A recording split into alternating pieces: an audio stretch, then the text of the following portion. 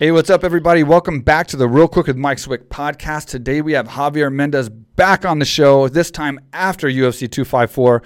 We're going to break down Khabib's fight camp, which everybody knows now did not go according to plan. We want to get into details on that and see exactly what went wrong, even though he had the performance of his life.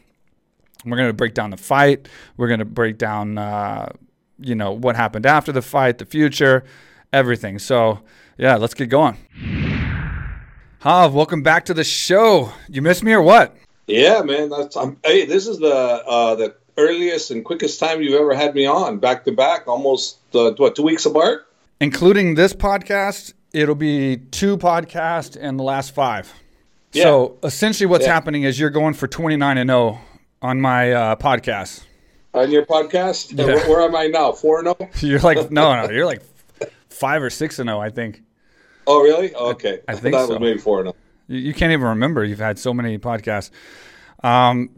So quite a bit, considering it's been only a couple podcasts and like just a week or something, week and a half, a whole lot has changed. Like, holy shit, a whole lot of differences in the old podcast and the new one. How's everything going? Yeah, well, this one compared to the last time when you asked me, I couldn't tell you what was up. Yeah, but this camp had the worst luck.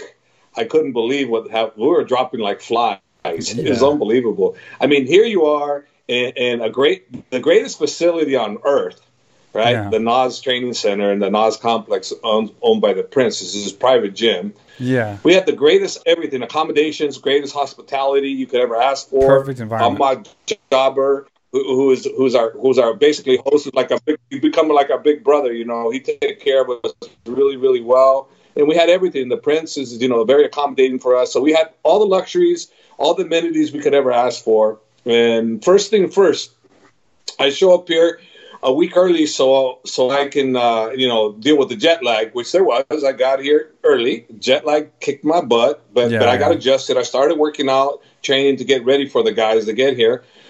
Well, Khabib shows up about 5 days after I do, and he comes in and he has the mumps. And I'm like, what the hell's the mumps? And I go, because in the good old US of A, we have vaccine. We don't have the mumps. We haven't even heard of the mumps, right? So I'm like, what the hell? I look it up. It's a 2-week, basically, death curse. Yeah. You're out. So I'm like, oh, crap. When did you get the mumps? Oh, the day before his father's event that he threw in Russia. Yeah. So that was on a Thursday. He got the day before. So he shows up that week. And I'm like, oh, crap. So he couldn't work out. He didn't work out at all. He got here on, I believe, the 11th, right? September 11th. Didn't work out. Couldn't work out. He couldn't work out. He was sick. So then come Monday, the following Monday, which was the 11th, 12th, 13th, 14th, 15th, about the 16th, he said, okay, I gotta work out. He's got to work out. We can't be going 2 weeks without any workout. Something we got to work out. So he worked out really light on Tuesday. And then Wednesday, he seemed to get a little bit better. And then Thursday, before training, I'm like, where's Khabib? Coach, he's in the hospital. I went, oh, no. It got worse. So he was in the hospital for 3 days, bro, another IV and everything. And I'm like going, oh, man, this just couldn't have gotten any worse, man. I'm like, holy moly. I'm going, oh, my gosh. So I'm like freaking out, bro. And then we're still training the whole thing, waiting for him. And I'm thinking, we're fighting probably, I wasn't for sure, but I was thinking either the second most toughest guy or the toughest guy, behind Conor. And I'm going in, we're going to have this going on already. On top of the fact I don't have his father with me. Yeah. I'm like going, oh, my God, what am I going to do? And my mind is like racing. I'm thinking, man, if I had a healthy Khabib, I wouldn't be concerned. But I didn't have a healthy Khabib. I had a Khabib that wasn't healthy at all. So he started training, he gets sick. Then he gets out of the hospital 3 days later. He can't work out still because he's got to rest. So he rested another 3 or 4 days, right? So we're already like, almost 3 weeks into camp. He still hasn't been able to really work out. Yeah.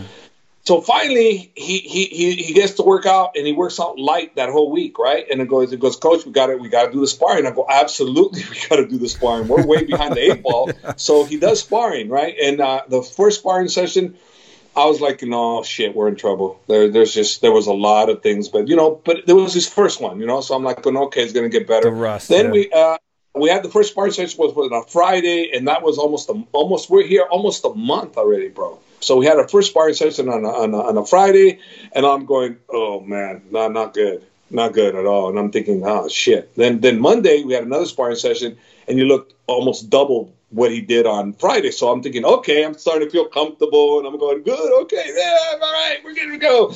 Then all of a sudden, Wednesday comes, second round, he's going for a takedown, and all of a sudden he stops, and I'm like, what's going on? What happened? I go, why did he stop? And because, he's such a warrior, he doesn't show any pain. Yeah. And I'm like, what's going on? And all of a sudden, his foot, right? And I'm like going, I just heard it. Oh, it's real bad, blah, blah, blah. So, okay. So he continued to spar that one out, right?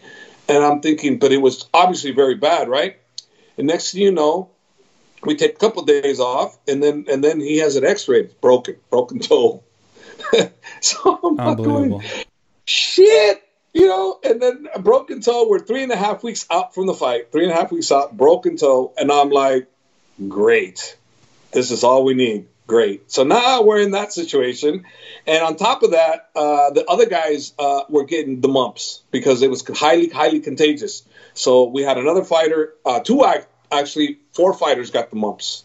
They got thrown out of their fights. Umar got thrown out of his fight. Not only did he get the mumps, he got staph. Yeah. He got out of the fight. And then Islam Magomedov, same thing too. He got thrown out of his UAA Warriors fight because he got the mumps. And I'm like, oh my God, what's next? And a bunch of guys got staph, and it was just one thing after another, man. And I'm like going, this is a cursed camp. We had the greatest facility, had the greatest host, had everything going for us, but the camp itself was bad, and I'm like going. So anyways, long story short, Khabib, I said, hey, I'm telling you, you should cancel the fight. I think you should cancel the fight. He goes, no, coach, that's fine. No, I'm not going to cancel the fight. I said, all right, okay, all right. I mean, you're the fighter. I mean, that's what you want to do. I guess you're going to have to fight through it. Then he goes, yep, I'm going to fight through it. And I'm going to cancel the fight, And I'm like, well, can we at least look to get him the cortisone shot or something like that? Of course, that didn't work either. So we couldn't do that. I'm like, okay, well. Yeah. Now the lidocaine, I think you can't have the lidocaine if they want you. So you have to get the cortisone by itself, and then it still hurts just as bad. Yeah, but he didn't get the cortisone. He didn't get no cortisone shots at all. Yeah. So anyways, we're going into the fight with a broken bone. We couldn't train, and then finally he had to train, bro. We had to train. So we got actually almost 2 full weeks of training. Almost two full weeks of training. So we went back to train. He really couldn't step on the foot. He couldn't check, couldn't leg check, knowing full well that Justin was going to come after that leg like a mother. And I'm like, the very first thing I told him, first day of camp, he's coming after your leg. If I was him, I would come after your leg. I would tear your leg up. And he's a great kicker. He's a great low leg kicker. He's coming after your leg. He's coming right after your leg. And Khabib's kind of getting tired of me telling him he's coming after your leg. I said, hey, that's my job. I have to figure out what's the weakness on him, and I think that was one. So that was one of the areas. So anyways, long story, fast forward. So he started training, and his last sparring session, he looked fantastic. He just looked like I said, I got Khabib back. And it took a short period of time for it to happen, Swick. It wasn't like, it took time. No, man, it's like, boom, all of a sudden, fight night, I was ready, so confident. And it was all because here. And he says to me, Coach, he goes, hey, my toe is broken, but my mind's not.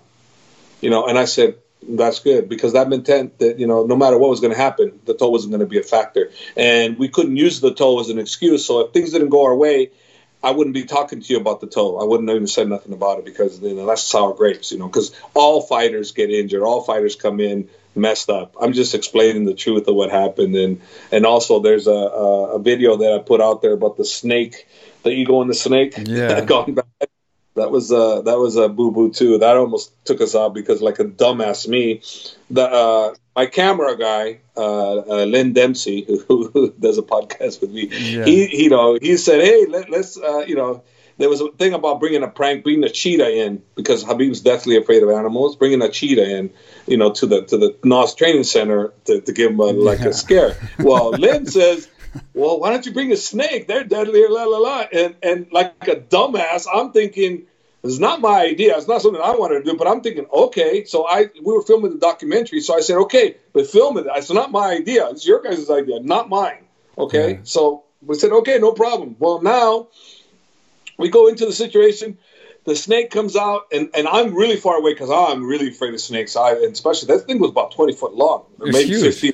So it was a huge damn snake. And I'm definitely afraid of snakes, bro. So you doing the cobra thing, screw that. I wouldn't even got 100 yards near the cobra like you got. You were right there. But anyway, so the snake comes out, and I'm like, make sure I'm pretty far away, right? Because I don't want to be near it. And I'm filming, and all of a sudden the handlers let the snake out right behind those guys. And they're like, oh, my God, they're all scrambling. They're running all over the place. And you can hear me, ha, ha, ha, ha. I'm laughing. All of a sudden, boom, boom, boom, boom. And then I look, and then I see Movlid, one of the fighters.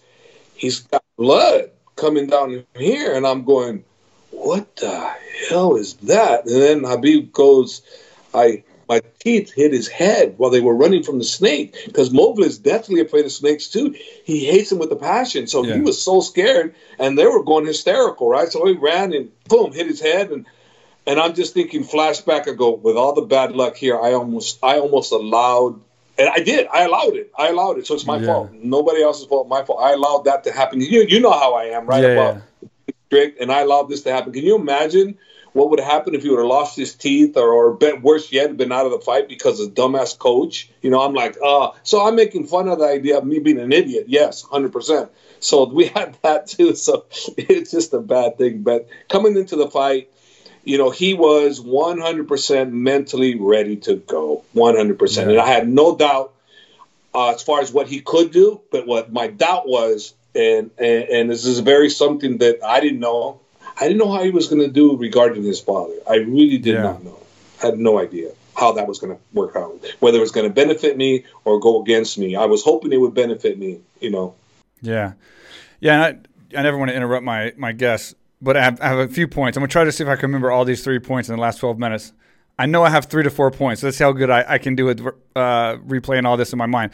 Number one, yeah, you're absolutely right about the podcast. I remember the first podcast we did, and I was just like, "Oh shit! Like, how much can we talk about?" Because you're trying to find out about Khabib and his fight camp, and you want to say all positive things, and it's like, everything was so negative. So I totally remembered that was like, oh, shit, like I was nervous too. Number two, I want people to understand that when you say he had a shitty first sparring session, like, understand you as a coach, like you're very, that doesn't mean he did shitty. That means he just didn't do as good as what you wanted. Obviously, you're very strict, and a good sparring session for you is a good sparring session. So anyone else that saw that sparring session would have probably thought it was fantastic. Yeah, he didn't lose any sparring sessions. But he was shitty compared to the plan. Yeah, and then number three, when you told him to back out of the fight, and you said they should back out of the fight. Obviously, this is a fight that he can't really back out of, but good for him for not backing out and winning the fight, because you told me the same thing in one of my fights, and I should have backed out. You had that same conversation with me, and you tried to get me out of the fight. You tried everything in your power to get me out of that fight, and I wouldn't back out, and it turned out to not be so good. Good for me. But yeah, that was a horrible camp. But that really shows you, like, not only to be undefeated is tough. Like, when I first got in UFC, I was on a 5-fight win streak. That was hard to do because, as you know, of anyone, you never show up 100% for every fight. You're always showing up at 60, 80, 90. I've showed up 100. I showed up 100% one time that I can remember for a fight, and I lost. Like, that shows you what happened, right? I ended up like getting choked out by Thiago, and like I had to wake up and have Bruce Buffer tell me what happened, and that's never a good idea or never a good sign in a fight. But you never show up 100%. So when you see these guys that pull off these like long winning streaks, it's really admirable to for the fans that don't know. They go through so much adversity. None of these fights are 100%. They're always tough. Like, some of them, they're at 50% or less. I mean, you got relationship problems. You got divorces. You got injuries. You got, sickness. You got all these different things. So for Khabib to go 29 fights and know it's so much more credible than what people think. And then this camp being so bad, this was like one of the worst camps with the most on the line. I mean, this was like, because of the reasoning behind it, he had to win this fight. He had to win it dominantly, and he had to prove, He was the best. I mean, he didn't want any questions after this fight, as we know. And, you know, you can't leave the sport as he planned to do, even though he didn't tell anybody. But, you know, in his mindset, you can't leave the sport and leave MMA and then have all these questions of like, oh, you should have fought this guy, or your stand-up wasn't as good as some of these other guys, and you couldn't probably stand with this guy, whatever the case. He answered all those. And I think the fact that he did it in such a horrible camp, I was nervous going into the fight because of all these reasons, but it's like it's a testament to him as a champion to go out there and suffer what he did and have such a bad camp and put on such a great performance. Can you imagine how you would have felt if you knew he had a bad camp? Yeah. He would have been like, oh. So no one knew. And the bottom line is, even though we had a bad luck camp, at the last 3 days was unbelievable. So forget about what happened during the camp. When he was ready to fight, his toe was already almost 3.5 weeks into the break, so it was starting to heal. It wasn't completely healed, but it was starting to heal. Mm-hmm. So that was not as huge of a factor as you would think. So at the end of the day, you know, he was in shape mentally and he was physically in shape because, number one, people, if they understand Khabib, he trains year-round. Yeah. So he's not a guy that takes 3-4 months off. If he was one of those guys, we'd be in trouble. But because he trains year-round, it's okay. So I'm stating the facts, but by no means, even if we had a great camp, could he have been probably better? I don't know. I don't know how much better he could have been, to be honest with you. Because, I mean, he was looking so goddamn sharp. In the last 2 sparring sessions, he was so on. I was like, damn. I go, so let's make that clear. Yeah. Coming fight time, he was ready to go. He was on point, and I was very happy with his performance. The only thing was concerned was how the father thing was, because I know I didn't talk to him about his father. I didn't want to talk to him about his father, and still to this day I haven't, because I don't want to bring it up, you know. And obviously after the fight, you saw how emotional he got because he did it for his father. It was like, and I just went up to him and I said, I love you. Let it out. Just let it out. You know, well, you got to cry. Screw it. Cry. You know, there was a lot of emotion there, you know, and he did. He let it out. Yeah. And I want to clarify, too, you know, I didn't know all the details, you know, about the fight camp. When I was talking about the podcast and when we were talking about it in the beginning, and I knew you had said that it was a lot of things happen and it's tough. It was a tough fight camp and all that. So I know you know, and I know I don't. You're the most loyal guy I've ever met in my entire life. So I can tell you something and you'll take it to your grave. And so will you do the same for everyone else. So I'm never going to pressure you for stuff like that. But when you started telling me on the podcast about, you know, things aren't going as planned and like, you know, things are tough and things are hard. Like I knew the way you were talking and the way you were saying it, like I knew we were going to be having this podcast afterwards. Like I knew we were going to talk about the details. And then obviously since then we talked about everything and we knew the whole situation. So that's where I was going with that. But how is it?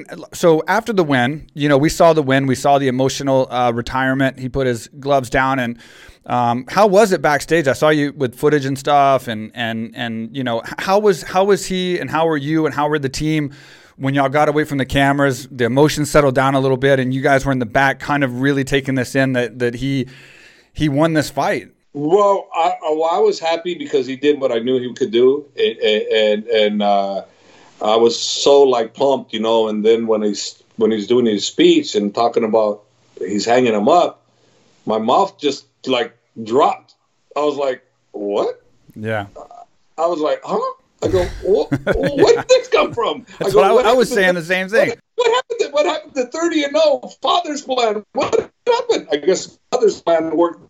Father's plan, right? And he held that for me, and for good reason, and he shouldn't have told me. I wouldn't have wanted to know. I didn't want to know. I wouldn't have wanted to know. So he did the right thing by not telling me and let the world know when he let the world know. I mean, whether his corners, his people that had been with him since he was a child, that they were with me, had they known, I don't know. I didn't discuss it with those guys, and I'm not going to. He's retired.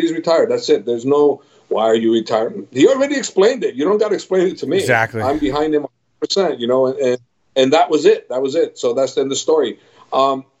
But was I shocked? Absolutely. At the very end, how was it? It was great. It was great. It was like, we accomplished something that I feel that it's the greatest lightweight of all time. And me, I'm being biased, but very well could be the greatest fighter of all time.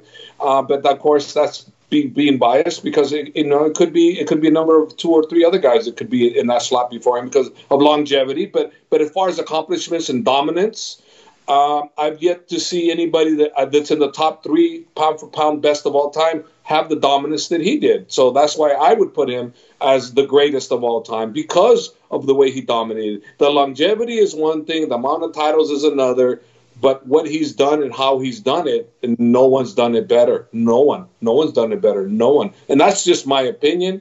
But It's as a not, lightweight, everybody knows, pound for pound, lightweight, he's the greatest lightweight of all time. Here's the thing. I agree with you and disagree with you at the same time. And you know what?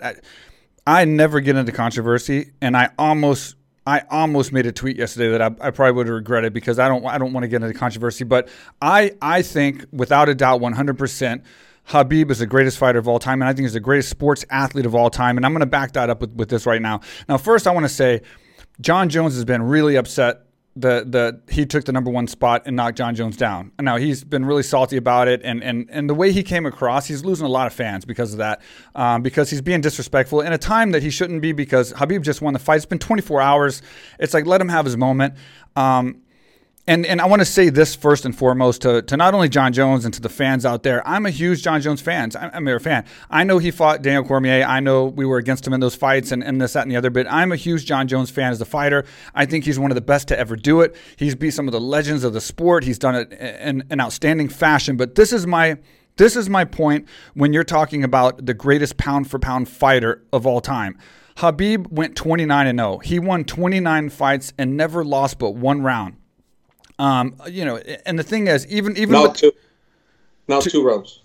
You're counting the one against the new one. The one with Justin, he lost the first round on 2 of the scorecards. I don't see how he lost that one, but whatever. Either way, 2 rounds. He lost 2 rounds, but both of those fights, he absolutely destroyed his opponent, and there was no question mark. So there was no decision. There was no question mark, and that's the worst thing he's ever done. In 29 fights, he's lost 2 rounds, and that's it. And then also he's won every fight. Were questionable rounds. Questionable rounds, and he won them all, and he beat everybody. I mean, he demolished everybody. He never was in danger of losing a fight in his entire career. So you take that, and he had 29 fights. I'm comparing to Jon Jones now, and again, I all due respect to Jon Jones as a fighter. I think he's one of the best to ever do it. But you compare that to Jon Jones.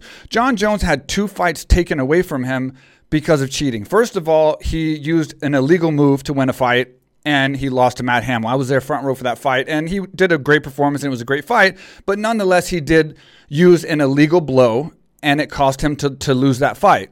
Now, you can say he didn't lose the fight by getting finished or dominated or whatever else, but he chose to use an illegal blow, or it was an illegal blow, whatever the case. That should be a mark against him. He also had a fight overturned to Daniel Cormier because of failing a drug test. So that's 2 fights he's had taken away, which were flaws. I think those should be judged as flaws. He's also had multiple rounds lost, more than Khabib, in fights. We obviously know that.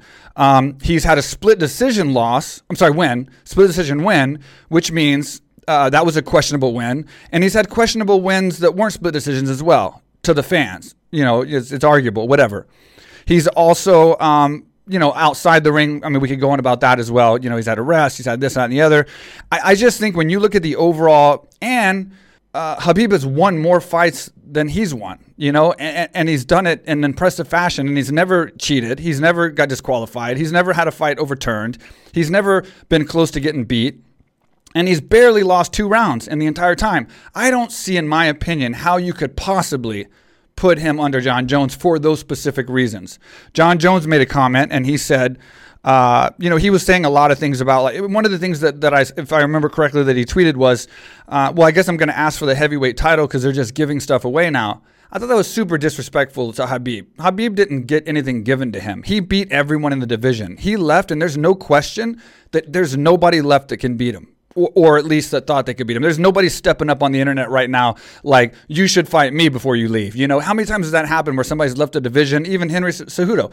People's left a division, people's left a sport, and all these people jump up like, you should have fought me, you should have fought me. Nobody's saying a word. Nobody's jumping up and saying, you should have fought me. Number 2, he demolished everybody. Number 3, he answered every question. I mean, people who argued about the fact, his stand-up may not have been as good as it should have been, or he, wasn't as good as, say, Justin Gaethje or Tony Ferguson, whoever else's stand-up. He answered that question on his closing fight. I don't think there is any reason why he's not at the very, very top of that list, in my opinion. So I have to disagree about that. I think not only in the 155-pound division, I think he is the greatest sports combat athlete of all time. My opinion, stamp on it, and that's just how I feel. Well, like I said, I'm in your boat, but I'm his coach. So, and then also too, realistically, what really counts more than anything is the masses. The masses, they're the ones who are going to vote you. They're the ones who are going to say. And in all fairness, the debate is still open for John, because in all honesty, if he wins the heavyweight title, it's going to be kind of hard to not to give him that. When you become a two-division champion, it changes. I get it. Yeah. So I read something where he said that, and I have to 100% a question. If there's a question mark now between who it is, right? It's been GSP, Anderson, or him. But if he wins the heavyweight title, I'm sorry, case closed. In my book, it's case closed, because and I think I saw someone say, he tweeted that, and I think he's correct. I think if he can do that, because because think about who he would have done it against. Either it'll be against Francis Ngannou if he manages to fight Stipe, and even if it's Stipe, it's still the greatest heavyweight of all time. But Hav, but he could win. First of all, he's had questionable fights in his own division. He's had split decisions and questionable fights and lost rounds in his own division. Yeah, but to beat the great heavyweight of all time, greatest heavyweight of all time, and to be as many title defense. I mean, like I said, it's not for me to judge, because I'm not saying. I believe that if he's able to accomplish that, I believe that there's no doubt that the vast majority of the people are going to label him the greatest of all time. But for me, that's fair. Right now, it's Habib. That's fair. And you know what? You can and for the people listening to this, please leave a comment and let us know what you think. But here's my thing on that. Like, you can jump up and fight a heavyweight, which he's been saying he's going to do for 3 years, and he hasn't done it yet. So he hasn't done it yet, first. And number 2, if he does jump up and do it, he could land a crazy strike or something and win, but not necessarily have plowed through the division and earned, those spots and hard-fought fights like DC did, where it's like a grinder fight. And he could do that. But even so, in his own division, he's had split decisions. He's lost rounds. He's had fights overturned. So he didn't really destroy his division like Habib did. Habib destroyed that division. And who's to say Habib couldn't drop in weight or go up in weight and possibly win a fight as well? He didn't. I get it. And we can't really, we can't judge what he hasn't done yet. He's just more dominant to me, I think. Yeah, he's retired. Now, had he not retired, I mean, in all honesty, had Habib not retired, it might be almost near impossible to duplicate him, to be honest. I mean, if I'm being honest, if he didn't retire and he continued to fight the way that sucker improves, I'm sorry. I don't see how he could be for hundreds of years the greatest ever, because he still demolish everybody, bro.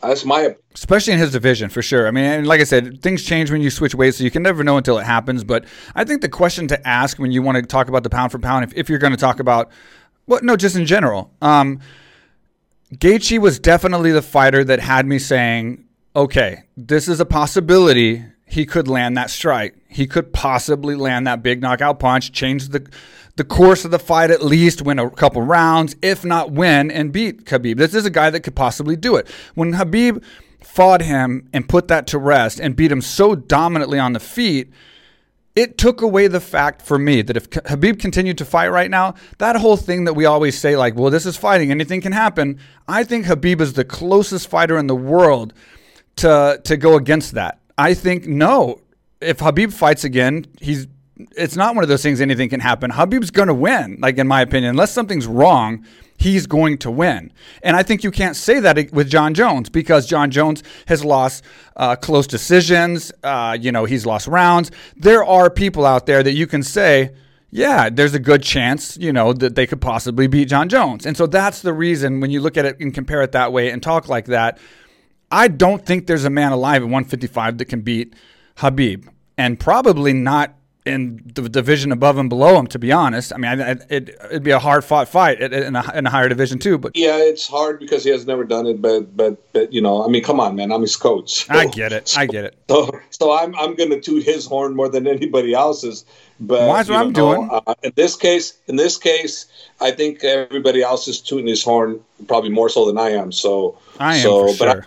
I'm playing that thing like a trumpet. I think he's the greatest. I think he's the greatest personally. And a long time ago in 2012, I told him that I thought Muhammad Ali, to me, Muhammad Ali is the greatest fighter of all time. And I told him not because of what he did in the ring, it's because what he did outside the ring. Exactly. And you got to me, when I say great, I'm talking about just fighter. I'm talking the greatest fighter person. The champion. And Muhammad Ali, to me, was fighter person. Yep. Champion for the people, champion in the ring. Khabib is champion for the people, champion in the ring, in the octagon. Yep. So to me, they translate the same now. People said, hey, Khabib, how do you feel? People are, he goes, I'm not in those guys' level. But you know what?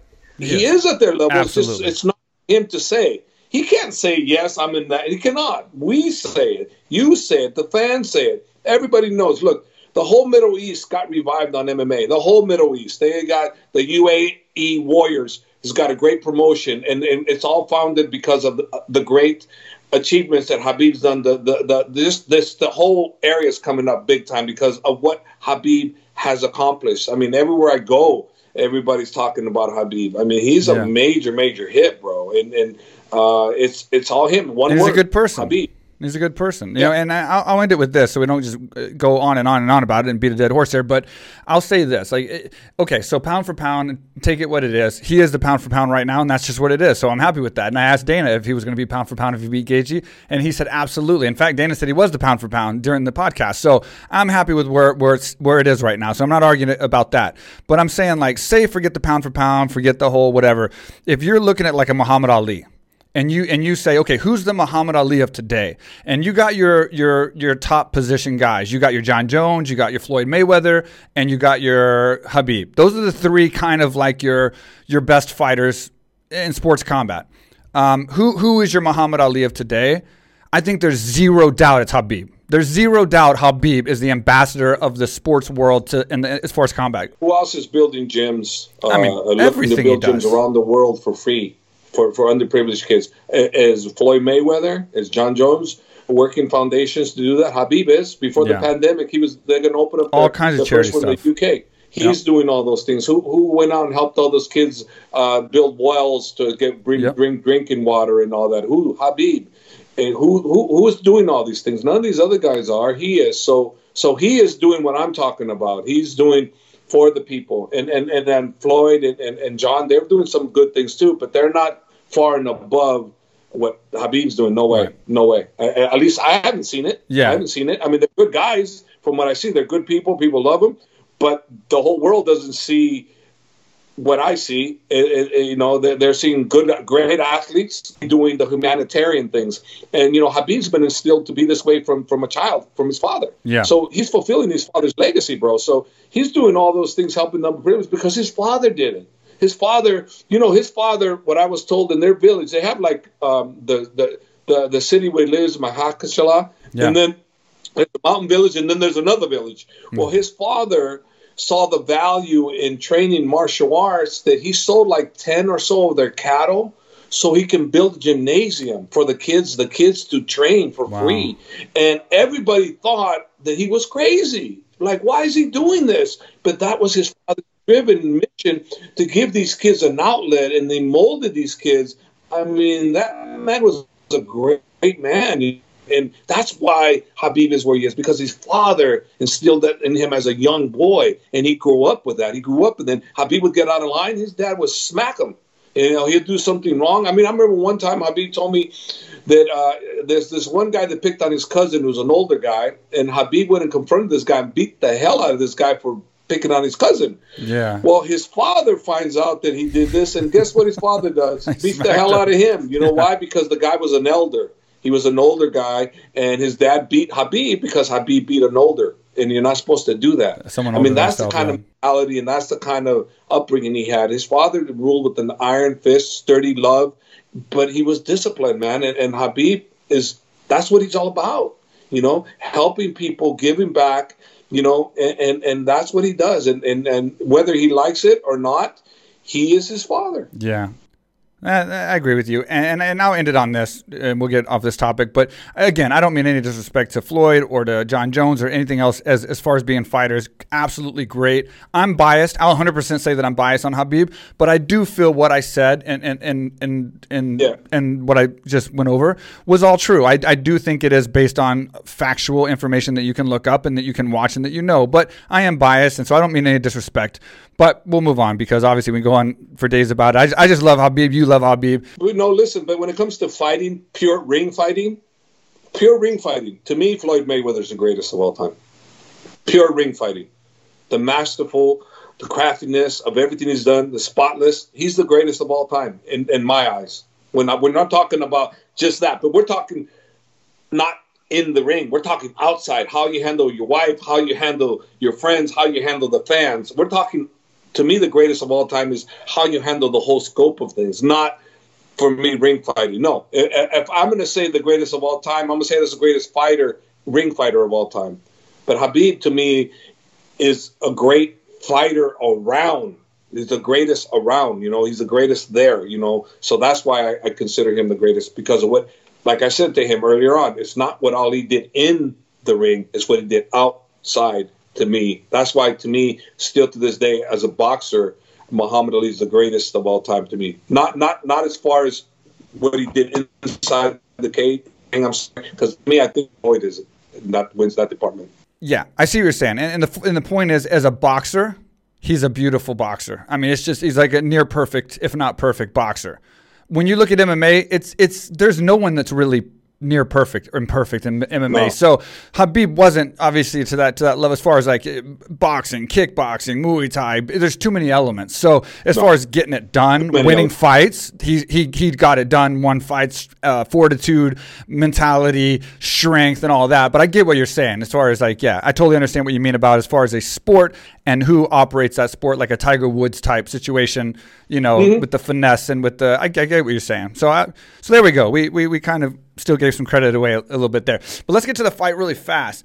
What went so right on the feet? What did y'all work on, and what went so right on the feet? Because I was sold, just like the world, because a lot of what Habib said wasn't true. Apparently, leading up to this fight. He's going to take the fight down over and over and over and over. It's it's no secret, and that's what he's going to do. He didn't. He went out there and he fought toe-to-toe with one of the most violent, vicious strikers in the sport, and actually put from what I saw, in my opinion, he put panic, and this is no disrespect to Justin. I absolutely love Justin and think he's a fantastic fighter. But he put panic in Justin's face on the feet versus where he usually does it on the ground, and had Justin kind of running away, and he was landing. And then when he would take punches, Jesus, he was like a Terminator. I mean, he took like a couple really hard punches from Justin and didn't even like phase. I mean, he didn't even stop moving forward like the Terminator. Tell me about that. Yeah. Tell me about the preparation you did with him and how that all played out, and how did we see this? Because I wasn't expecting that. Well, I expected Justin to be as great as he was because I viewed everything. I didn't pay attention to Justin. I was asked in 2019, one of the reporters goes, "What do I think of Justin?" I said, I don't. Because at that time, he wasn't even to me, he was still one or two fights away from me going, okay, this just exciting as hell. That's all I looked at. Right. And he was reckless. I looked at him as a reckless, fighting as hell, do or die type of guy. That's what he loves, So I didn't think much. So when they asked me what I think, I said, I don't, And then of course, everybody, all eyes are on him when he fought Tony. With what happened, and the way he operated with Tony was a master. In my opinion, it was a master performance. And I'm like, oh boy, Yeah. Now I got fight in my hands. Yeah, we before did. it was like, where's that wild crazy guy? Yeah, exactly. No. I saw a very calculated, very smart, very intelligent thinking fighter, and I went, damn. And then hearing his coach, who I think is a great coach, talk to him, when he looked like he was going to go and slug it out, he goes, remember what happened last time? And I said, man, that goddamn coach is good. Whitman's and I said, amazing. I got my hands full on this one. So I knew going into this, I better use my head because I got a master chess player on the other end. And if I don't do my homework, they're going to checkmate us. So I told Khabib, they're going to focus a lot on your leg kick. They're going to go to the calf. They're going to go to the calf because that's what I would do. I would come after your calf like a crazy guy. And now I'm thinking broken foot doesn't help. But I'm like, oh, man. And that's where they're going to come. I'm going, oh, my God. I'm thinking we're in trouble. So that's coming into my mind. So we're working a lot of leg defense, like move the leg away, leg checking, inside check, outside check. If we didn't do that, I don't know what would have happened because he did land about 3 or 4 real good ones. Yeah, he did. And I knew he would land some. I knew it. There's no way we're going to avoid him completely not landing. He was going to land some, but he was going home run on them suckers. But I also knew I taught him Cain Velasquez style, and what people don't realize is that Cain Velasquez style is a lot of pressure, a lot of pressure. It's hard for you to do anything when you got Cain Velasquez style coming at you because Cain will punch you, and you think you're going to punch, and he take you down because you got the element of feeling, okay, he's punching me, but wait a minute, shit, he's not going to take me down. So that's what Justin felt. Justin felt the pressure of a guy that can punch him properly, but also look to take him down and punch him and hurt him. So first thing I said, when you first go out there, stay relaxed, feel him out. I don't want you to come in and do nothing. Feel it out for a while. Feel him out. So you watch, there's almost 2 minutes, 1 minute and a half or whatever, no action. That was on purpose. That was by design. And Justin, we were either expecting him to bum rush us or to wait for us. So one or the other, we expected either one. So we knew he was going to wait or come in. So we were prepared. And we're thinking if he come in and try to shoot in on us, boy, that would have been a bad mistake. Yeah. We knew that had been a bad mistake. So anyway, long story short, then I knew Khabib was on. And if you can hear me say Cain Velasquez and then the pressure. Then I'm telling him, relax, just throw combinations, 3, 4, do 2 or 3 punches, but relax, keep on pressure. The key was pressure. That was the key. And a lot of people have always undersold Khabib's stand-up. And I don't know how many times I have to tell people, he can stand. But, this is the thing. So I never want him to stand. Why? I mean, even in practice, when he stands and he might have whooped their ass, right? He comes back and, and I look at him, I said, what the hell was that? He goes, what, coach? I go, how many takedowns did you try? Well, I go, well, are we going to do this in the fight? Are we going to just stand with this guy? I go, no, you need to take him down. I need threat of a takedown at all times. You want to get ready for this fight? We got to have a threat of all times, no matter what. You stood the whole damn round. Not one time did you try to take him down. So I've trained them to be that way from the beginning. So it isn't like all of a sudden he stands and then, no, he's always mastering the takedown with the strikes and the kicking, and he's always done that. So, and it's because I'm always on him about that, and he stands, but come fight time, it's all about the game plan. I don't work other stuff. Now, if I had him year round, then guess what I would do? I would make him just box some days just to get better at boxing. I would make him just kickbox to get better at kickboxing. But I don't have him but till fight time, so I have to work on the strategy for the fight. So the strategy for the fight was pressure. Pressure. No kickboxing range, because that gives Justin the huge advantage. And I knew, just like Khabib's stand-up is so underrated. His boxing is so much better than people give credit. I think the world knows now. And let me say, obviously you train him to be the best stand-up fighter possible because you want him to be able to do good on the feet in this situation like he did. But it's not the smartest thing when you got a guy who's absolutely so beyond crazy dominant on the ground not to use that as his main thing. Is it safe to say, even though you brought that stand-up up to the level that it's at, is it safe to say that this being his final fight, he fought his fight again, or did he stick to the game plan 100%? This is the first time first time with me in his corner, not his father being alive and being at home, talking to him and having his father for confidence. This is the first time he followed the game plan to a T. He did exactly what I wanted to do without anybody there. But of course, I did remind him. I said, please, let's keep the father's legacy intact. Let's go father's plan, please. And he goes, okay, coach. And he did. He followed father's plan better than when he fought Dustin. He was better prepared. And forget about the bad luck and the mumps and the training. No, this was we got a better version of him fight night than we did with Justin. So I'm not saying that he was not as good as, no, he was better. He was better, 100% better. And he proved it, and he had to have been better because, man, Justin, dude, that guy's a champ. He's a beast. He's a champ through and through. He's a champ. All right, guys, I want to take a second to thank our sponsors. Our first is Manscaped, the official trimmer of the UFC, and now the official trimmer of the Real Quick with Mike Swick podcast, the best below-the-waist groomer and product on the market by far. Now you can save 20% by entering code QUICK at checkout at manscaped.com, manscaped.com. I always stress the ED, .com. Enter code QUICK, and you get 20% off and free shipping. So order now. And that helps them know that I sent you. And you support the podcast, you support Manscaped, you get the best groomer, works out for everybody. And as always, this podcast was brought to you by AK Thailand, the world's premier luxury training resort here in Phuket, Thailand. You can find out any information that you need at akthailand.com, or you can email us at info@akthailand.com. We are still offering our reopen special. So when people come after the quarantine, for you guys that want to come after the quarantine, 30% discount on all group training if you pre-book now. That saves a third to help you pay for your flight, to help you pay for your expenses once you get here. You can book online at akthailand.com. We can also do visas for 6 months or for a year because we're official school. Email us at info@akthailand.com, and we can go ahead and set that up for you, get that processing so that when this quarantine is over with, you can come here for 6 straight months or a year and just get away from everything in a safe environment. Enjoy the islands, enjoy the great food, enjoy the great people, and enjoy the best gym ever built. I'm a little biased, but I think it was.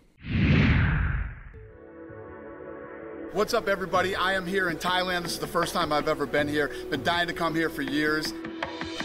Mike Swick, he's one of the big reasons he's been trying to pull me down here. What he built down here, AKA Thailand, is incredible. There's people here from all over the world.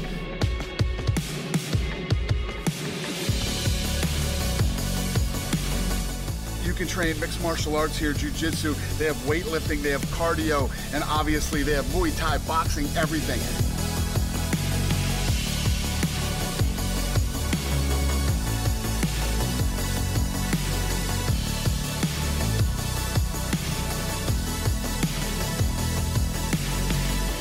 I'm telling you guys, I know everybody wants to go to Thailand because Thailand's so cool, but you can't come to Thailand without coming to AKA Thailand.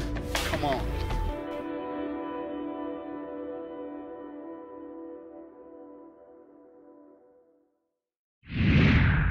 One thing else that was very strange about this fight, not very strange, but just a little bit different. And maybe it was either a rush to get the fight over with, or maybe there was just some kind of reasoning behind it. What was the reason, in your opinion, that he was doing so much BJJ and trying to finish the fight with a submission versus his normal ground and pound abuse? Was he just trying to get the fight over with without causing much damage and trying to punish Justin, do you think, in some weird way in his mind? Or do you think he was just trying to get the fight over with fast and he's obviously really good on the ground and he took what he could? But from the first time he went to the ground in the first round and the second round, he went straight for submissions. Like there was no normal ground and pound positional type stuff. He really liked Justin, so he didn't want to do any ground and pound. The other guys, yes, his family's right there. And he normally, a lot of people go, well, he didn't finish him. Well, it's because he didn't want to. He wanted to punish him. That's what he does, you know. He enjoys doing that. Put a submission, he'll go to it. And then the one area that was to Justin's disadvantage is he's never had any fights where he really fought off the ground much at all. So he has not been there too. So that was an area that was lacking on his part. It doesn't matter that you train in the gym all the time. You haven't done it in the real fight. So it's kind of hard when you go up against a master like Khabib, who is in my opinion, the master's master on the ground, of MMA. He's the master's master on the ground, bro. So it was easier for Khabib to easily go against somebody that, is world-class and as badass as he is. He hasn't been on the ground on real competition. And that was a huge advantage for us. And that's where I felt like we would dominate for damn sure. No way in hell we were not going to dominate there. But the stand-up was the area where they had their best chance in the low leg kick, which, let me tell you, had he landed maybe 3 or 4 or maybe even one more leg kick to that same spot, the first one he hit him with hurt pretty bad. Yeah. Khabib was limping pretty good after. So Khabib goes, Coach, he goes, why did you tell them to leg kick me? Why? Why did you tell them our game plan? Why did you tell them? I said, well, I wanted to make worth your while. So I told them they gave me money. So I told them the game plan. He goes, well, you're a bad guy. Why did you tell them that? Why did you tell them the game plan? I go, well, what can I say? I wanted you to work for your money. That's how effective what they came at was. That was the right game plan. They did come in with the right game plan. For sure. When was the point? Because I know there had to have been a point. And I had the up-close angle because I was watching on TV, and I saw the multiple angles and all that. And I'll tell you where I saw it after, in my opinion. Where was the point in the fight where you saw that, or did you see that look in Justin's face where maybe you thought, okay, this fight's going to go downhill from here? When Justin started backing up. Yeah, because you don't see that. Who was he backed up against? He couldn't handle the pressure. And I knew that was something they wasn't used to. Yeah. He's the pressure guy. He's not used to being pressured. So when he couldn't handle the pressure and he was backing up, and you got to remember, you self-sabotage yourself. He kept saying, I'm going to stay in the middle of the cage. Yep. I'm not going to be near the cage. If I go to the cage, it's like suicide. Well, that was a mistake. You never say that. And he said it too many times, and I said, oh, okay, so even though he probably didn't mean it, but he said it too many times. Yeah. So when it started happening in this movie, back in your mind, you're going, "Oh man, wait a minute! This is not my land." So see, you can't do that. You gotta stay pinpoint. It's like I told you straight up. I was dealing with a master chess player. His coach is a master. Absolutely. That guy is a master. And I knew I better be on my game because that coach was going to be on his game. And if I gave just a little, that coach would have checkmated my ass. And I knew it. So that's why I had to come up with exact precise. And that's why I was on Khabib, like I told you, like he did the sparring session. And it was like, I go, what was that? I didn't see one takedown. I go, look, we talked about you need to do 5 rounds of this. Well, how the hell are you going to just go into the fight and practice takedowns if you don't do it here? I need you to do it in here. Yes, coach. Yes, coach. And he did it. Like I said, the last sparring session, unbelievable. So no excuses going into the fight. 100%. We were ready. Forget the toe. Doesn't matter. You don't need an excuse. Broken toe or not, doesn't matter. It didn't hamper his position or nothing. And I don't think it helps for Justin as far as like being confident and being keeping that right mindset when he's getting pressured back like he said he wasn't going to do, and he's landing big punches on Khabib, and Khabib is not even like it's not even slowing him down that pressure. Like he just I remember 2 times he took really nice punches and just rolled to the left and then just kept coming forward with punches again. And that had to when you're a bone crushing puncher like Justin is, and you hit somebody and you get a reaction every time, which is usually them running away or falling to the ground, and then you're hitting a monster who just continues to come forward and you're actually landing on him. That's got to be a terrifying feeling. It's not a good feeling, especially when he hits you and it hurts. Yeah, exactly. And also, Khabib used the front kick. He kicked him with the front kick up here, and it looked like a couple of them landed pretty decent on him. I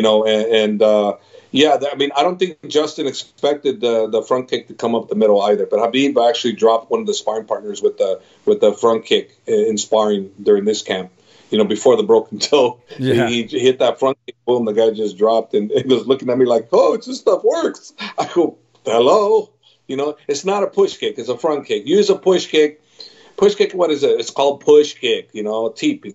Yeah, it's push kick, but you use a front kick, that does damage. Like, who does a really good front kick is the heavyweight, the guy that fought from Russia.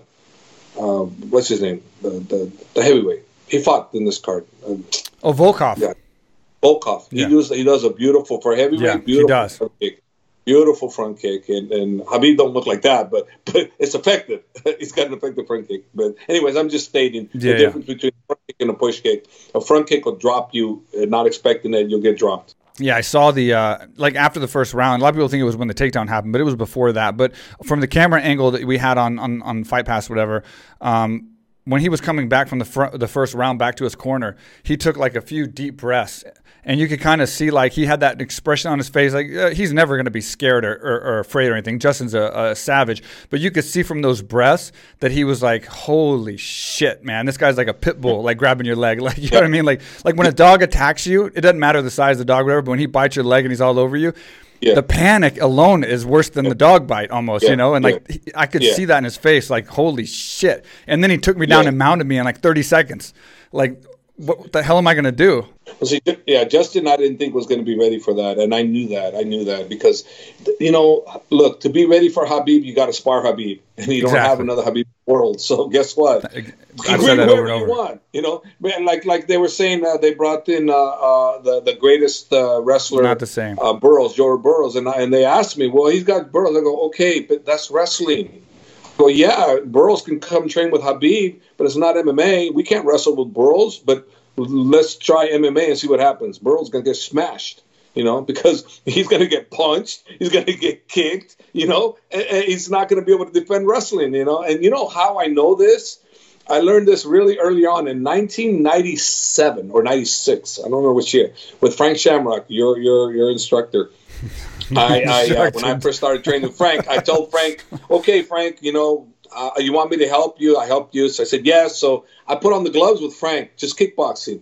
Man, it was like ridiculous. I was kickboxing, bam, bam. It was like so easy. It's like a beginner. And I'm just too easy. So easy. It was ridiculous.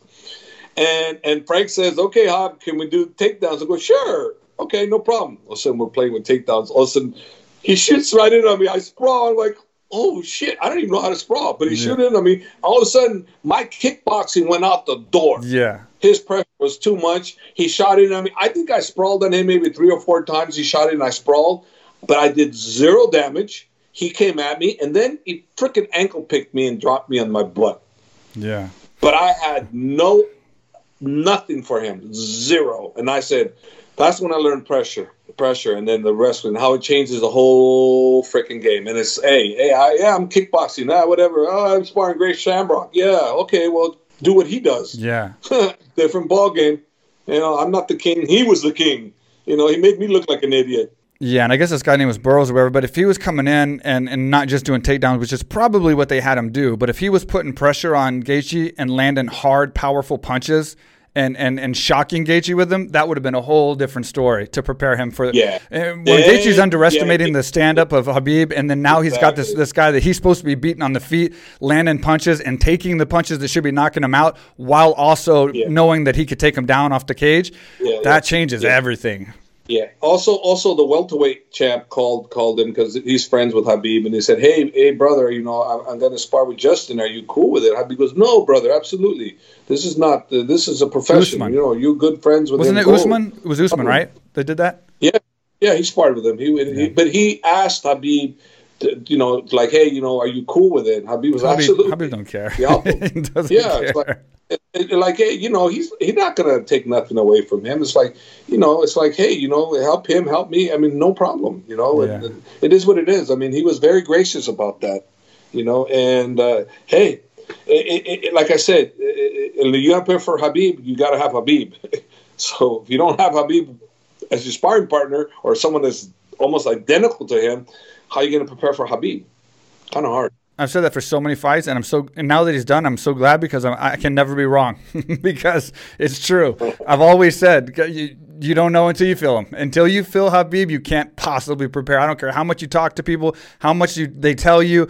They don't probably remember, honestly, after an adrenaline-packed fight, just how it felt and how dangerous it really was. And you know, so it's like until you in the training room or you fight him and you get to feel that kind of pressure. You're not going to know. You can't really prepare for that kind of shit. He's like inhuman. Yeah. It's like a freaking cyborg. Yeah, well, it's like this, bro. I say it and people don't fully understand. He is the only person that's never lost a sparring session. I never said rounds. I said session. never in his life since I've known him has he lost a sparring session. He might lose a round here and there. Never lost a sparring session. Never been submitted. Never been close to being submitted in actual MMA sparring. Never. The only time I've seen him close to being submitted was one time with Kyle Crutchmer. Kyle Crutchmer, I was like so shocked. Dude, I was about to go grab my camera and go, oh, okay, I got him. I'm going to film him and get actually tapped out. And he got out of it. And I was like, how the effing hell did he do that? Then he was caught dead to right. Kyle Crutchmer was like, how the hell did you get out, man? I had you. It's like, no. He's a phenom. That's just the way it is, man. I didn't even know that. That's crazy. I believe it, but I didn't know that. Yeah. Think about this. Cain Velasquez, as great as he was, Cain Velasquez has almost everything I've ever here. I taught him so many years. He is so good everywhere. He's lost sparring sessions, and Daniel Cormier's lost sparring sessions. Luke Rockhold's lost sparring sessions. And those are great fighters. Khabib, no. And I want people to understand when you say something like that, people that don't know that are watching this podcast, an AKA sparring session is not like a normal sparring session that you would envision being a fan, like where two guys go in there and just spar. Usually you're sparring at least two guys. So like it's usually like you're sparring two guys. If not two guys, you're sparring a fresh guy. So they're getting switched in between each round. I'm pretty sure Khabib's not sparring one person for 4 rounds or 5 rounds for his fight camp. He's getting a fresh guy. So he may spar one guy, then another guy will jump in fresh on his second round when he's already tired from the first round, and then another guy will jump in on the third round. So when you say he hasn't lost a sparring round or a sparring session, that's saying a lot. That's saying a lot from an AKA fight camp. That's a hell of a lot. Yeah, exactly. Because I can't say that about anybody else. And Cain, and I'll say I've never seen Cain lose a sparring session. So you've seen something that I haven't seen. Because and Cain, Cain's lost sparring sessions, but very few, very few. And I've even seen us put like 2 and 3 people in one round against Cain because he would wear him out and beat him up. Is that not true? He used to beat up guys so bad because nobody could hang with him that we would have like one guy go 2 minutes, another guy go 2 minutes, and one guy go 1 minute. 3 guys he would go through in 5 minutes because he couldn't. Nobody could last 5 minutes with him. Misfortune and injuries. I mean, in all honesty, Cain should be regarded as the greatest heavyweight of all time and regarded as one of the greatest of all time, if not the greatest. But unfortunately, God didn't not intend that for him, or maybe stupid me, or who knows, I don't know, but it just wasn't meant to be. His God-given ability, his heart, his desire was all there, but misfortune and injuries and, was it other training, overtraining, undertraining, incorrect training, who knows? The bottom line is, it was like, my wife would just always say, you need to put Cain in a bubble. I want to call him Bubble Boy. You need to protect him. Yeah. And I'm like, he was always injured, man. Yeah. And then I used to think, what the hell's going on here? And I asked them, I go, man, did you get injured in wrestling? He goes, never. And I'm going, shit, why the hell are you getting injured now? And then all of a sudden Dana comes out with the caveman, caveman days, aka the ruthless. And, and I was already thinking way before that, what the hell is wrong? And then I figured out the formula. And what the formula was this, not that we were sparring too hard. No. The fact that guys were sparring when they shouldn't be sparring. The fact that guys were injured and they weren't letting me know. The fact that guys didn't get proper sleep and they were sparring. The fact that guys didn't want to spar and they were sparring. So I would start having the talks. Look, listen, this is the deal. If you don't want to spar, I don't care if I ask you, don't do it. Do not do it for your sparring partner. Don't do it for no one. You have to want to be in there, number one. Number two, if you had a fight with your girlfriend, if you this or that, if you didn't get good sleep, don't do it. Don't spar. It's not a good time to do it. If you have an injury, you want to spar, you have to let me know about your injury. Then I can decide what you can do or can't do.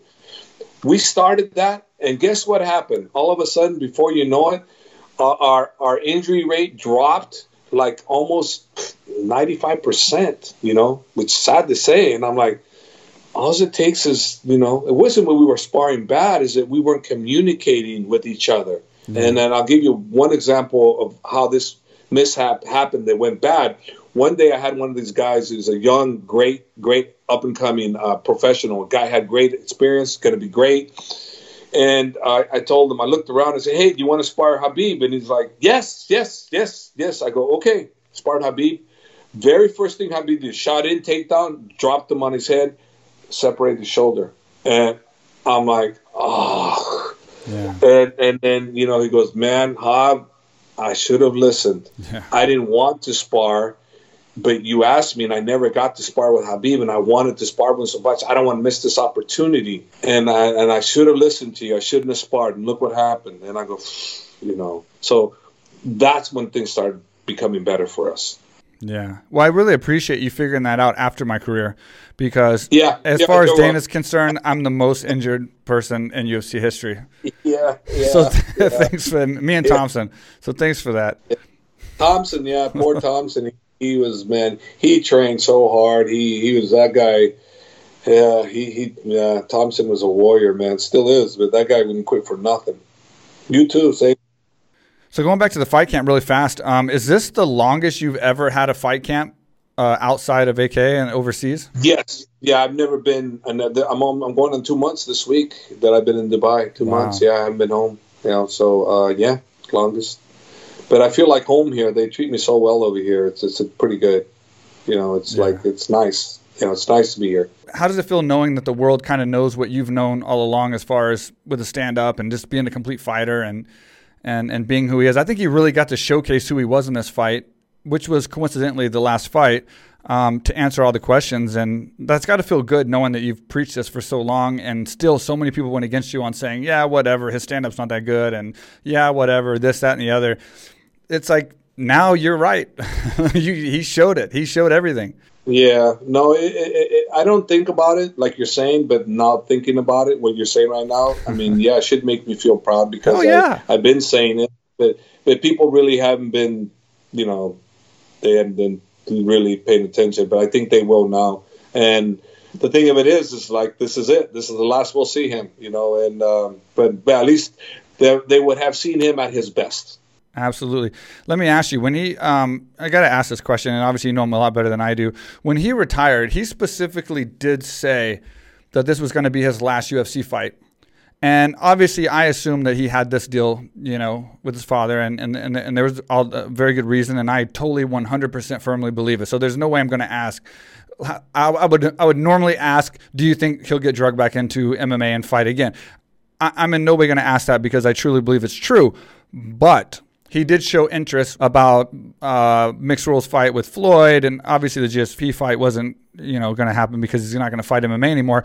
Do you see him possibly, because he's such a competitive guy, do you see him possibly either boxing or doing a mixed rules or doing BJJ or doing some kind of competition outside of actual full-on pro MMA, or do you think any kind of combat or competitive martial arts is done? You know, I was blindsided by, I thought he was going to go 30-0. Then I was expecting him to, because he would say, why you guys talk about retirement? I'm here. I'm not retired. So I'm thinking, okay, he's going to, who knows when he's going to fight? Who knows? He's like, who knows when I'm going to fight? Who knows? So I'm thinking, okay, he might go even past 30-0. He might, I don't know. I was just open, but I was definitely thinking 30-0. Right. And then if he was going to say done, I was thinking, okay, done. So for me, this whole thing, and he was like, I'm done. I was like, I didn't know, I was speechless. I was like, oh, okay. So then I realized how hard it was on him because of, you know, all the crying he did before he made that speech. So I understood that this was a big burden on him and his mother, and you know, he's all about keeping his promises, and he promised his mother that he wouldn't fight anymore. So unless his mother says, son, you know, you're driving me crazy, go back to fighting, be happy, I seriously doubt he will return. And as far as what you're saying, he did want to fight with Floyd. He definitely wanted to do the boxing match with Floyd. He definitely 100% wanted that. And I think there was talks about it. But at this particular stage, he's got so many business ventures that he's doing that I don't know if he is going to devote the time. I think he's going to devote the time to preserve his father's legacy, and I believe he's going to do gyms all around the world like he had planned. I think that's in the works. Cool. Once this pandemic's over, you know, but can he come out and have a fight with Floyd? Possible. Yeah. Possible. I won't talk to him about it, though. I won't say nothing. I'm just, hey, you know, the one thing he told me is he's coaching with me, so that's it. So he's my coach. So he's really going to coach. He's really going to coach with you.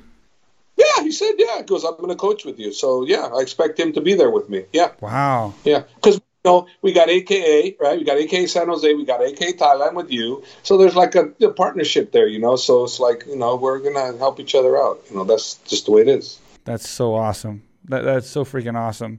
I talked to Dana about Islam, obviously getting taken off the card, and he said he was going to get a main event fight coming up here in Vegas coming up soon. I don't know. Maybe it's been announced. Maybe I'm behind on it. But is there anything as far as opponent announced officially yet?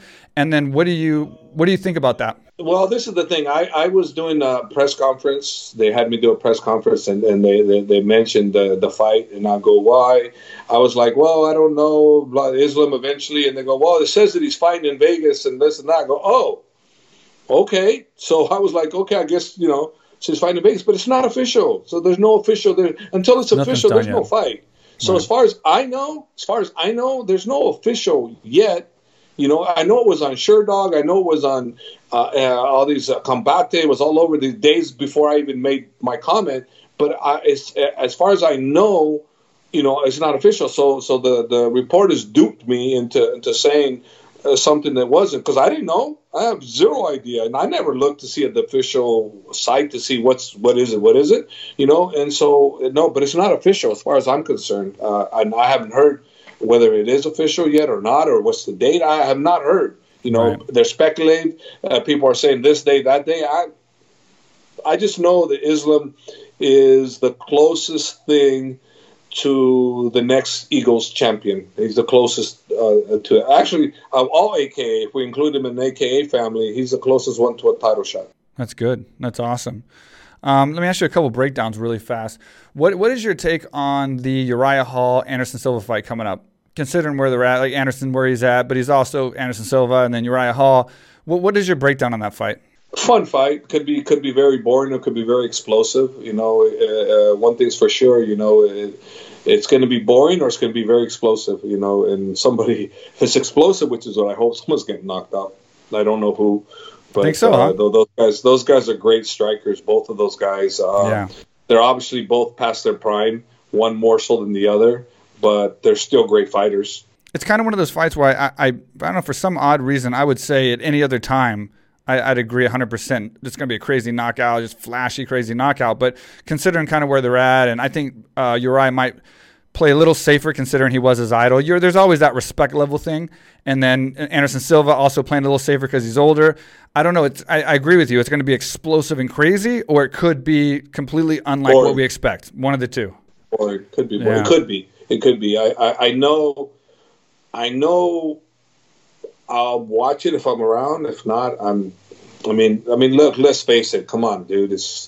You watch fights for the importance of what that fight is, unless they're your idol or something, or unless there's nothing to do and you want to watch the fights. But you tune in to see who's the best of the best. That's the way it's always been, And there's not the best of the best. There's not potential best of the best. So if you're watching the card, there's probably some great guys on the undercard, which UFC usually does. They probably put some great undercard guys you want to watch because these are great fighters. They're going to be on their way up, and they're just using the name value of the great Silva and him to propel it. Because they're great fighters, and one's one of the greatest. So. Uriah Hall is a great fighter, but Anderson Silva is one of the greatest, Yeah. Definitely past his prime, but he's still a great fighter. Still whoop up on over almost anybody. So he still can do it, But is it important? Is it going to bring either one of them to a title fight? Absolutely not. So, how important is the fight? It's an entertaining fight. It's an entertainment fight, and hopefully it turns out to be entertaining. That's kind of the situation, I think. It could very well be a hell of an entertaining fight. Yep. Yes, and I'm hoping it does because they're both superstar entertainers. Yeah. Absolutely. And then obviously, Khamzat Chimaev. Two-part question on this one. Do you think he's overhyped so far considering the level of competition, even though he is getting it done and doing it so impressively? Do you think he's a little overhyped, like they're overdoing it a little bit considering he's had such few fights? And then how do you see his fight going with Leon Edwards? Because that's a legit opponent right there. I don't think he's hyped. I think that he's jumping up the level of competition fairly fast. And I think Leon Edwards is as tough as they're going to come. And if he doesn't take Leon down and hold him down, I think he's in trouble. Leon's a master striker. He trained with us for 2 camps. He did? He trained with us for with his first loss was he trained with us because he didn't really know any wrestling, and he fought the champ during that time. That's his only loss. And but he came to us like 1 month of training. How you can prepare 1 month of training for the guy that's a great wrestler, and that was his downfall, was the wrestling. He's corrected that, and he realized that he didn't have to go overseas to get great training. He had it in his own backyard. So right. Leon created his own circle of experts around him. He don't need to go nowhere. He wants to start training camp against a good wrestler, good jiu-jitsu guy, good striker. Stay home. I got it here. I don't need to go AKA. I don't need to go anywhere. Stay here. So he did that, and look what's the result. Was he 8-0 now since then? He's doing pretty good. I don't know for sure. And he's handled everything he needs to. So if Khamzat can take him down and hold him down, we'll go see. But I don't know. I don't know. My gut feeling is, I don't know, to be honest with you. I don't know. I can't discount how good either one of them are, and I don't know how it's going to go. I really don't. I know Leon Edwards got the more experience in the UFC, but the other one's on a tear, and he believes he's invincible. He's like a Khabib 2.0, they're saying, but I don't know. So far, he's proven he is. He's proven it. I'll give it to him. Hats off to him for taking this fight, because he's definitely, there's one thing of saying you'll fight anybody, saying you'll fight all the time. And there's another thing when you fight a guy that's on an 8-fight win streak, who's one of the best in the world, and you've only had a couple fights in the UFC, like, even with all the hype and everything, like, hats off to him for that, because we're going to know after this fight if he's legit or not. Yeah. That's for sure. Did you read his story about when Conor McGregor was talking about Khabib and how Khamzat was so pissed off that he got on the they tried to go to Ireland to go confront McGregor when he was an amateur. I heard something about it, but he tried to go over there and confront McGregor, but they wouldn't let him in the country. He goes, I try to go challenge him. It's like, you disrespect us. So this kid is, hey man, you're an amateur guy. You're going over there to fight arguably one of the greatest lightweight fighters of all time, which is in Conor, and you have no fear. You actually go over there. Come on, there's something to that. So I'm not going to be surprised at anything this kid does. I'm impressed as hell what he's done so far. The last guy he fought was no joke, and he took him out. Took him out, So I don't know. Will he get Leon? I don't know. If he takes care of Leon like he did everybody else, then what are you going to say? Yeah, and I'm not saying legit. He could. I just don't know about that one. I need to see more of him, and right now what I've seen is so damn impressive. It's hard to judge, right? What are you going to do when you meet that brick wall? What are you going to do then? Yeah. I don't know. Is he going to do this, or are you going to completely fold? I don't know. He hasn't met adversity yet. When you meet adversity, we'll see what you're made of. He hasn't met adversity yet. Well, we're celebrating Khabib in this podcast. Obviously for his greatness, and this is a very historic fight, historic moment. But you yourself, sir, even though I've known you for so long, and you've been great and fantastic as a trainer this whole entire time. You've put yourself there. You've built the greatest fighter of all time. You're the greatest trainer of all time, technically in the sport. Like, there should be some credit there, and you've earned it. And how does that make you feel? You know what? I don't even. I knew you were going to say that. No, it's like, hey, I love what I'm doing, and you know what I'm always looking at is, honestly, like, who's next? Who do I got to work on? And there's some great talent that I have, but they're a few years away. And let's see what happens. I got some great, promising, up and coming guys. I got some guys that are in the Olympics that want to come train after, and we'll see. I right now, it's like, I don't, for whatever reason, what I've accomplished is behind me. It's not, I don't bring it back up. It's there. Now, what's in front of me? What's coming? So I'm focusing on what I can bring back in, not what's behind me. That's done. My history's done, and I'm not looking to become the greatest nothing of nothing. I just want to be respected, with my peers, and I believe I am, and I give them the respect, they give me the respect, and that's my biggest thing is to always be, in the top 10 in the world, as a gym. And I think we're proving that. And I'm hoping to continue on that. We don't have to be number one. We don't have to be number 2, number 3, number 4, number 5, number 6. But I don't want to be 11, 12, or 13. Yeah. I want to be in the top 10. That was my goal, and so far, so good. Yeah, and that's kind of a thinking question. Sorry, I hate to put you on the spot. But if you were going to go, I don't know what you do, but fishing or something like that, and spend the day with a couple people, not friends, and people from the team and fighters and stuff. But if you were going to spend the day fishing, or like I said, whatever it is that you do with 2 people in the world, who would those 2 people be and why? Like, who would you like to hang out with for a day? What 2 people? That's a tough thinking question, but I'm just curious. Like 2 guys that you'd like to talk to, like one of the best trainers in the world, and we know only mostly about your training, but as far as your interest level, who are 2 guys you'd like to talk to and hang out with for a day? I don't have anybody. Not really, huh?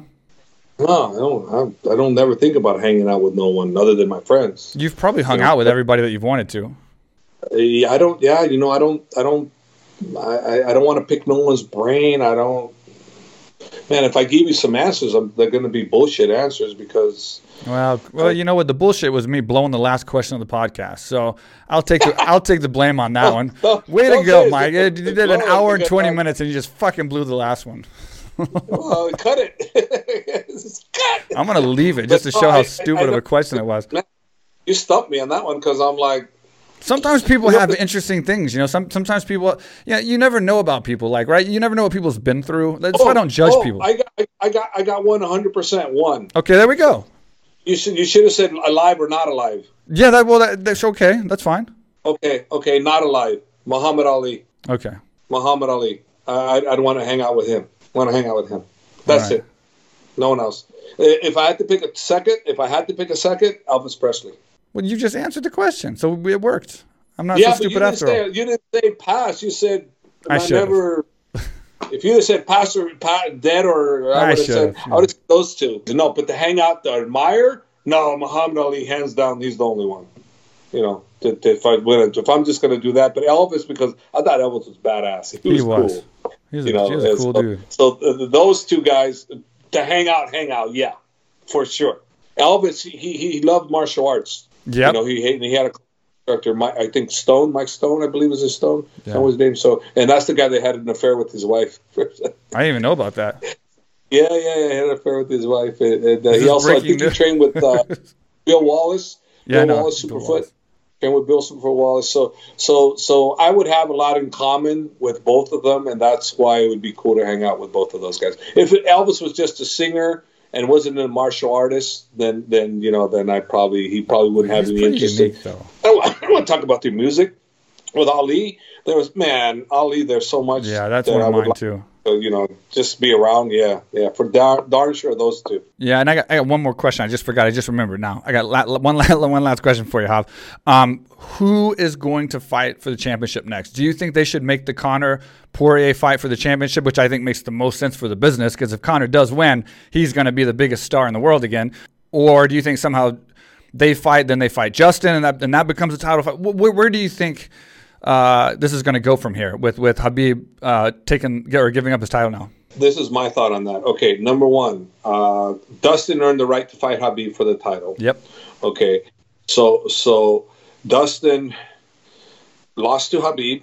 He come back and he beats a really tough Dan Hooker. Right, so he got back in the winning circle.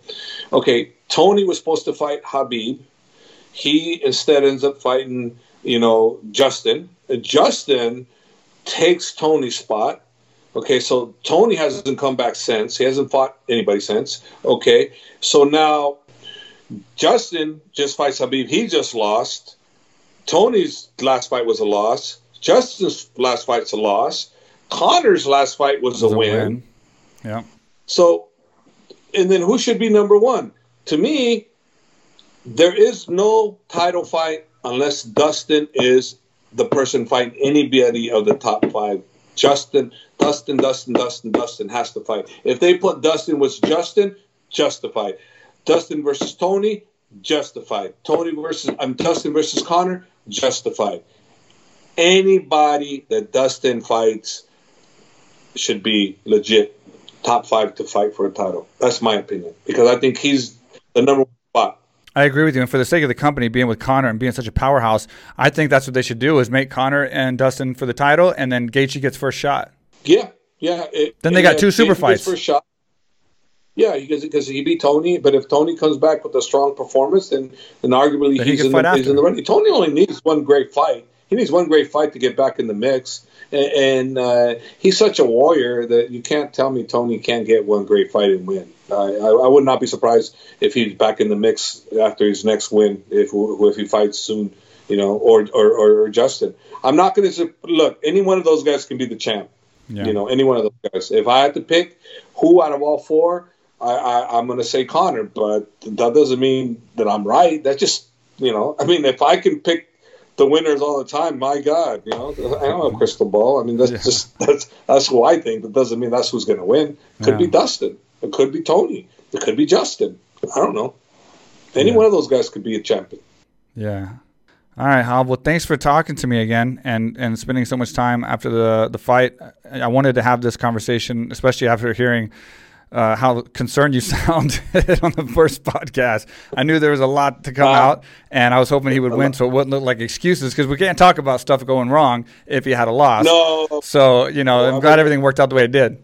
Yeah, if things didn't work out the way it did and we lost, I wouldn't have told you anything. I'd have just taken my butt whooping and just, hey, they won, because that's the fight game. Yeah. We all fight injured. But the bottom line is, like I said, yeah, we had the worst luck, going into this camp. But at the very end, we had a fighter that was 100% ready. And I don't know if we had a great camp, if he would have been any better than he was anyways. And that's a fact. That's a fact.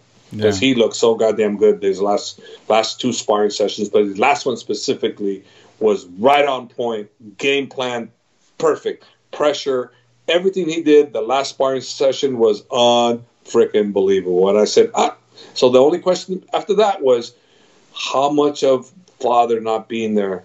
And obviously, you've seen it was a big deal. It was a big deal. But he used it the right way. He used it to propel himself to victory, versus some people fail because it hurts too much.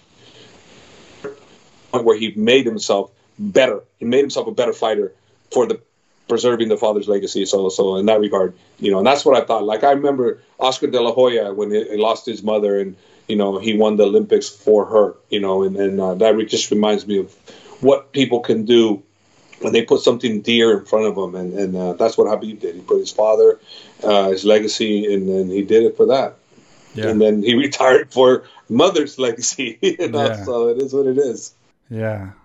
Oh, man. Yeah, I'm still so shocked about the fight, as far as just, I'm not shocked about the result, but just so, I was speechless afterwards. I was going to do a recap. I had the podcast room set up to do a recap, and I just couldn't even do it. I came in here, and I still was going to do a recap. Then the recap turned into just a segment on Khabib. Like, it was going to be just about Khabib, my thoughts on Khabib. And I knew I was going to get you in here, and that was going to be way more important and way better. And this is a lot better than me talking about it anyway. I just couldn't do it. So I just went to bed. It was like 4 a.m. or something. So I just went to bed and tried to go to sleep. Yeah, it's cool. Well, thanks a lot. We almost talked 4 hours. Uh-huh. Almost 2 hours. That's how good I am now, huh? See, in the beginning, I was struggling to put stuff together, but look at me now. I am like a pro at this.